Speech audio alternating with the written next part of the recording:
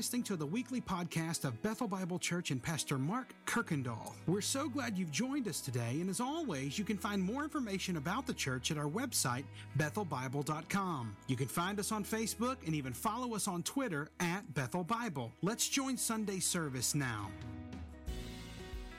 We are going to pick up in verse 14. We're going to close out the first half of this book today.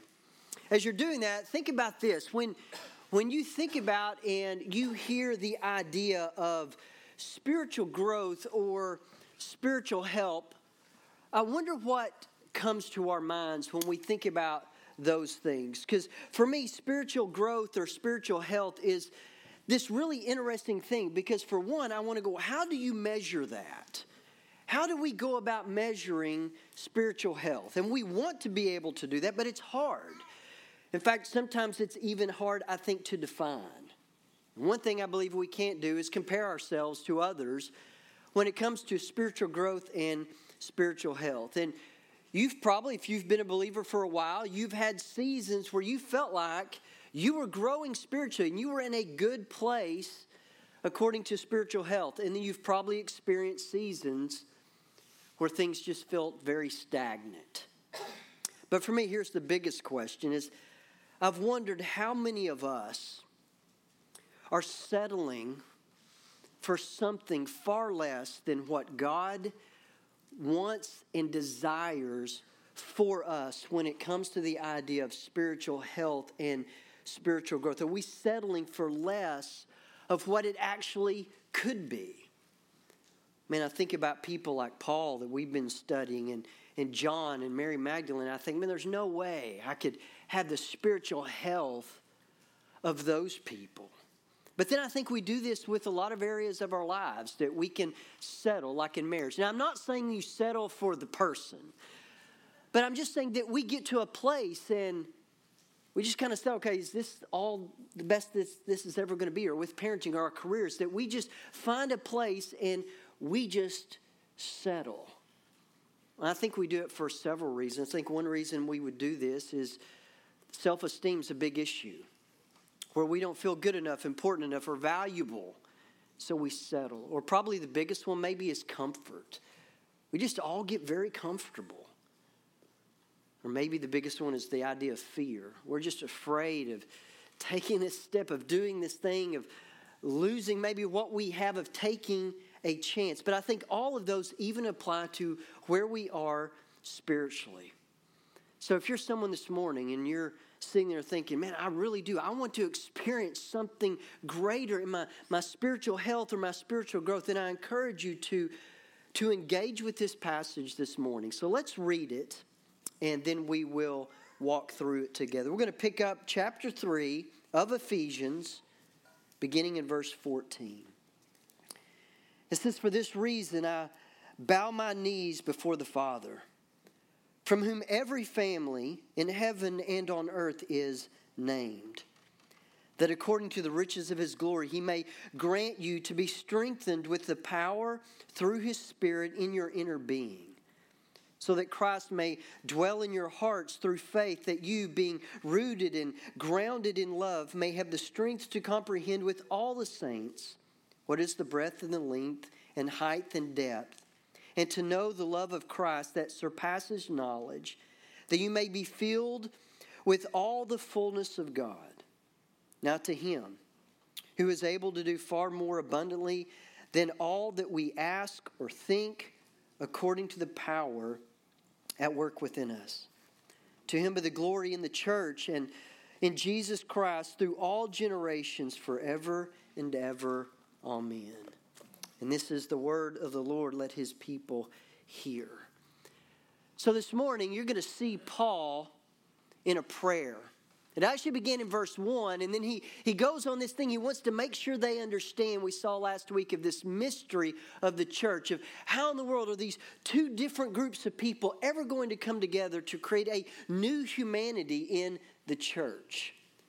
Well, then in chapter 3, verse 14, he picks back up with this prayer. And you're going to see Paul pray about 5 things.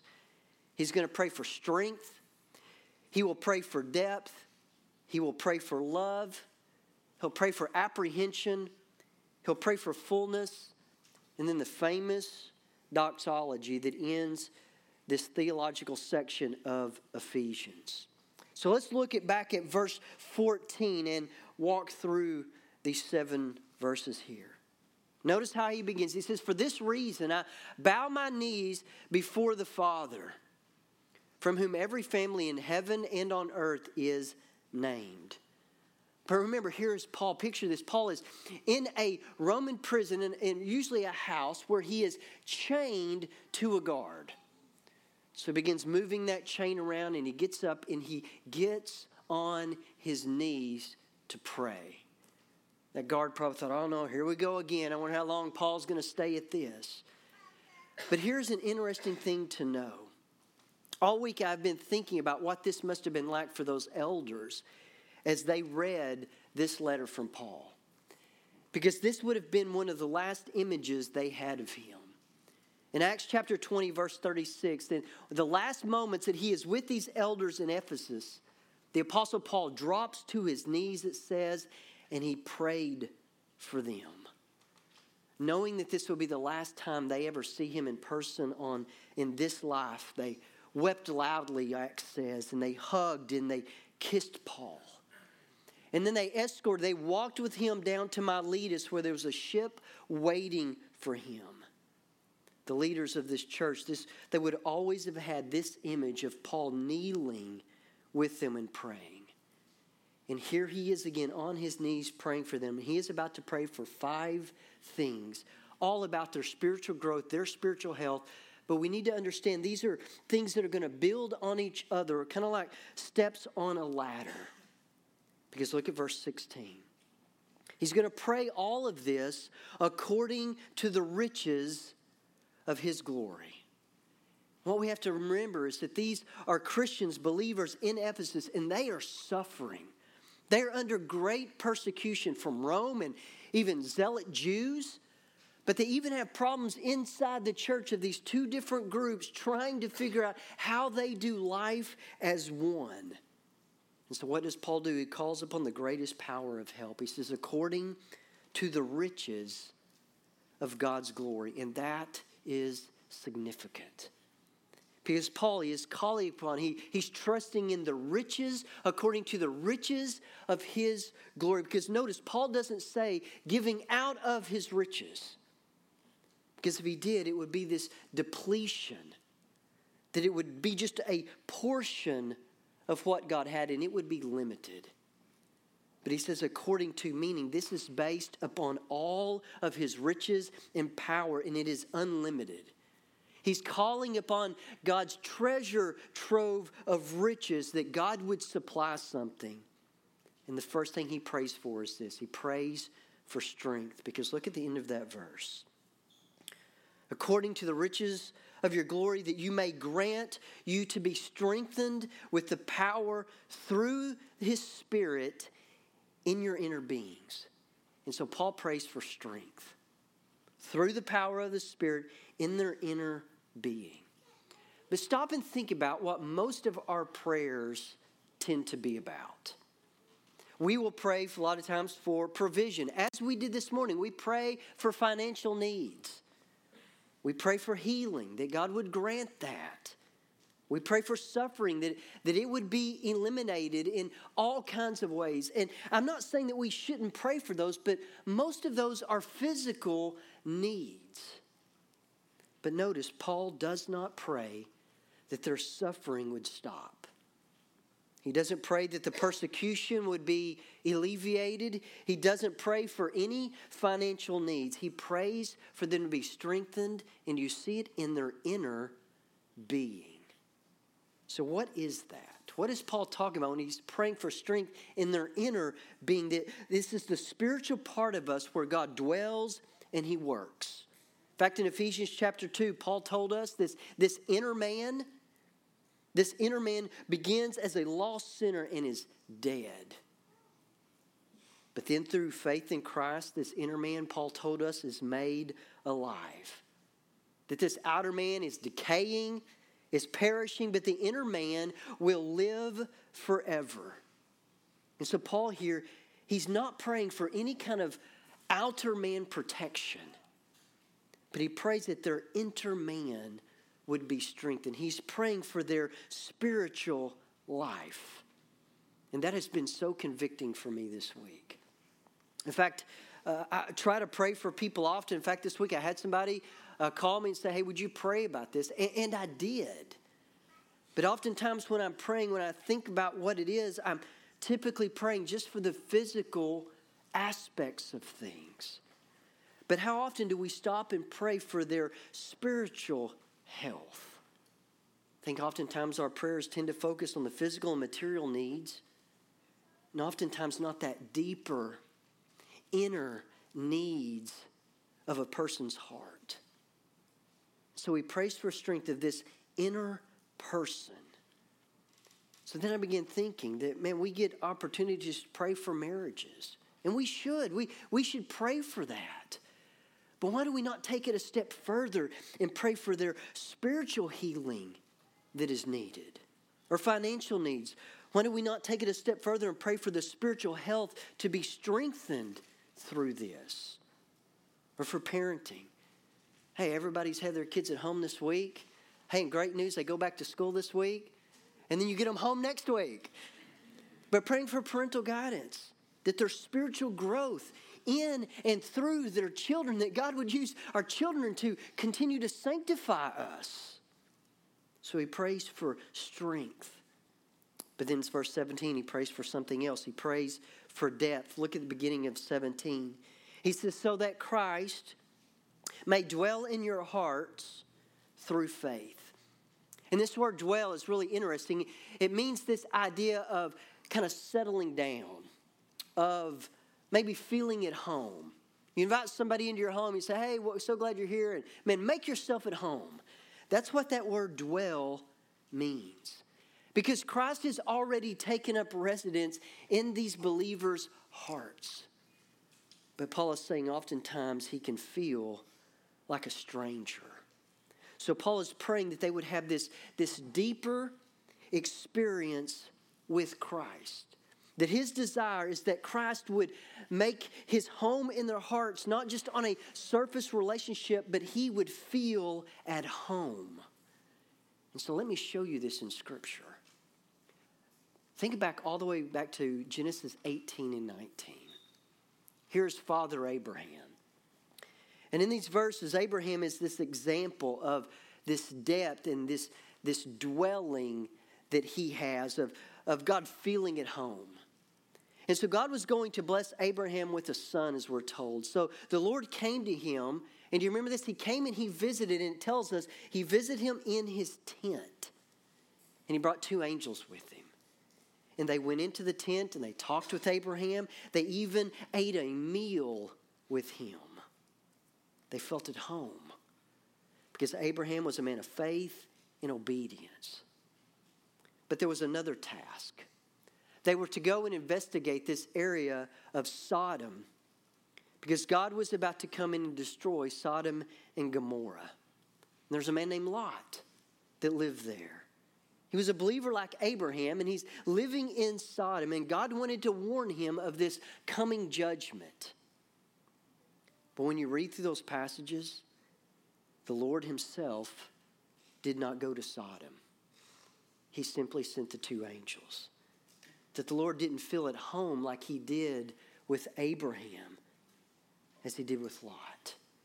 So Paul prays that these believers, that they would be strengthened in the inner man and that they would have this deep experience with Christ to where he feels at home. But then he has a third prayer. He prays for love. He says that you, being rooted and grounded in love. And he uses 2 kind of interesting word pictures here. He uses the word rooted. It's got this agricultural feel to it of a plant or a tree having deep established roots. And then he uses grounded. And this is the word like a foundation of a building. So he wants them to have deep and confident roots and a firm foundation in love. But he's not talking about love that we would have for one another. He's talking about the love that Christ has for them. And he wants them to believe and to trust that Christ actually loves them. He wants them to be confident in that. But why is that so important? It's because I think it's easy to believe that Christ is for us and that he loves us when things are really going well. Things are going according to plan and things are working out like we want them to. It's easy to kind of feel like, yeah, man, God is for me in this. But it's so much more difficult to believe that Christ loves us when things are not going that way. When everything seems to be going wrong. But I think it is in those moments, in fact, in the hardest moments, in the moments of real pain and real struggle, that confidence is actually built. It's through those things that we actually go through. It's the trials, the struggles, the difficult things of this life that do affect our outer person that actually test the depth of our belief and confidence in our inner person. So he prays for strength, he prays for depth, he prays for love, and then he prays for apprehension. Now I'm going to read this verse and then I want to tell you why I chose that word apprehension. Because look at verse 18 and 19. That word is not here. He says, may have strength to comprehend with all the saints what is the breadth and the length and the height and the depth, and to know the love of Christ that surpasses knowledge. And so that word comprehend, it means to believe or to understand something. Sometimes the difficulty with our English language is looking at it in the Greek and trying to find the best word that conveys that. But this word in the Greek has a little bit deeper meaning. It takes it a little step further. Because when we hear words like believe and understand, you know what we do? We're talking about mental assent. We take something, we hear something, and I give mental assent that is true.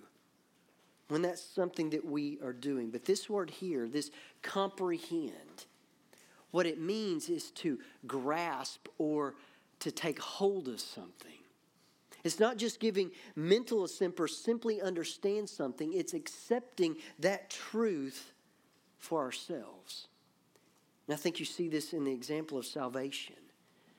That you can believe Jesus Christ was God's Son and he came and he died and he rose again and that he's even coming back. And we can give mental assent that is true. But here's what we need to understand. That is not saving faith. In fact, it's one of the reasons why we're going to have several students and children to be baptized. And we walk through an orientation of talking about what the gospel is and what baptism does and isn't, because we want to make sure that this isn't just mental assent, because you can believe all the facts and still be lost. But saving faith is taking that mental assent that, yes, that is true, but it is true for me that, yes, Jesus Christ came, his life, his death, and his resurrection are true, but they are true for me, and I need that. So he wants to make sure they're not just believing facts about something. He wants them to lay hold of it. He wants them to grasp it for themselves. And then notice how he describes that love.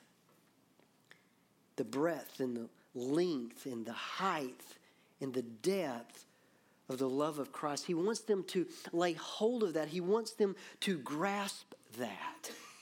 I think John Stott describes this well. He says, Christ's love, it's wide enough to cover everybody, all of humanity. It is long enough to last for all eternity. It's high enough to take us all the way to heaven. And it is deep enough to reach every sinner and touch every need and sin or hurt. And Paul wants to make sure that they don't just believe that is true. He wants them to lay hold of it. He wants them to apprehend it for themselves. But let me show you something interesting about this experiencing the breadth and the width and the height and the depth of Christ's love. And do you see it there?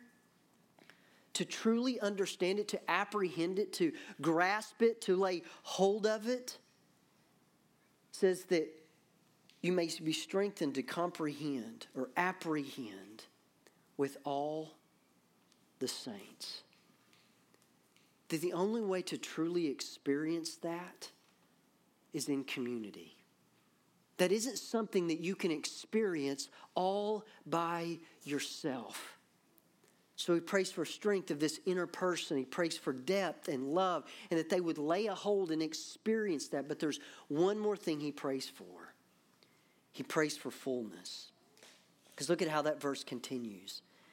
That you may be filled with the fullness of God. He prays that for them, but we have to wonder, what is then the fullness of God? Well, it's all that God is, and it's all that he has for his children. And so that's why I began by asking then, why do we often settle? We're about to see several students and children be baptized, and I've been thinking, would we want them to settle? That this is it, man, you've arrived. Or do we want them to continue in this moving forward of spiritual growth and health?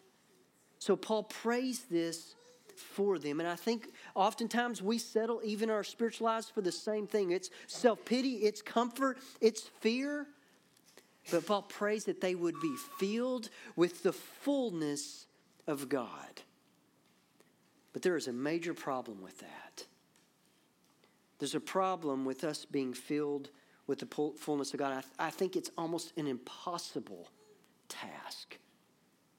Because how can we be filled with the fullness of God? Just think about a few things about him. That here is God. He is holy. He is pure. He is love. He is all-knowing. He is all-powerful.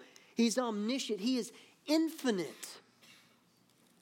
Then how in the world can finite, sinful beings stuck in these outer shells ever be filled with his fullness? There's no way that is possible, that I could be filled with the fullness of God. But let me explain it this way. Imagine you're standing on the sand at the beginning of the ocean. But this ocean isn't like anything you have seen. You can stand on some shore and it's ocean as far as you see, but eventually it ends. But this ocean, it doesn't. It goes on and on and on for all eternity. And you walk up to that shore and you come up to that water and you take a jar and you dip it into that ocean and you pull it up. And that jar is filled to the brim with the fullness of the ocean. All that jar has in it is ocean. Now, there's no way I could take all of the ocean and put it in here, but this jar is filled with the fullness of the ocean. And I think that's what Paul is trying to describe for us, that this fullness isn't that we could have all that God actually is, but we could actually be filled with the fullness of him. So why do we become comfortable? Why do we become stagnant? Why do we settle for less? And I think it's this. I think we would say, yes, I want all the fullness of God. But we're not quite ready to get to the place that we're willing to give him all that we are. In fact, my friend Ross Strader says it this way, we like a salt shaker. I like my life, I like to get comfortable, and I take my Jesus and I just like to sprinkle it wherever I want it. But do we really want all that God has? And if we do, we have to be willing to give him all of us. And Paul doesn't pray that they'd be a quarter full. He doesn't pray that they'd be half full. He prays that they would be filled with the fullness of God. But then the question has to be, okay, I agree with that. Yes, I've settled. I've been too comfortable, or I've been too fearful. I've been too partially filled, and I really do. I want something greater. I don't think this is all God has for me. Then what do I do? Well, you go back to the beginning. But you have to be willing. You have to be able to open up yourself and give everything that you are, that nothing is off the table for God to feel. And you know what you do? You follow Paul's plan. You pray that your inner person would be spiritually strengthened. You ask God specifically for it. Not just for our physical needs, but we pray for a spiritual strength. And you know what happens? That leads to a deeper experience with Christ. Then that deeper experience leads to a greater confidence that Christ actually does love you, that He is in this for you. And then you find yourself that greater confidence of Christ's love. It actually helps you to apprehend or to lay hold of how much He actually does love you. That just like that ocean, there is no end. And when that happens, you will be filled more and more with the fullness of God. But I want you to know, you can't do this on your own. And I can't do this on my own. This can never happen outside of community and God's people and His church. That is where this happens. And when Paul thinks about his own life and what is ahead for him and the lives of those that he is writing to, he breaks out in praise, because look at the last two verses. Now to Him who is able to do far more abundantly than you ask or think, according to the power at work within us, to Him be the glory in the church and in Christ Jesus through all generations forever and ever. Amen. And we have read those verses week after week, Sunday after Sunday for several years. But there's something that has shocked me this week about this verse. Because look at the very beginning what he says. That we're praying to this God of this infinite power, and to Him who is able to do far more abundantly than all that we ask or think. That God's need, or God's capacity to meet our needs, is far greater than our capacity to even ask. That He has more ability and power and capacity than we even have in asking. Thanks again for listening to the podcast today. We hope that you were blessed and encouraged. And if you have any questions or comments, we want you to let us know. Simply send your thoughts to questions@bethelbible.com. Thanks for spending time with us, and be sure to join us next week on the Bethel Bible Podcast.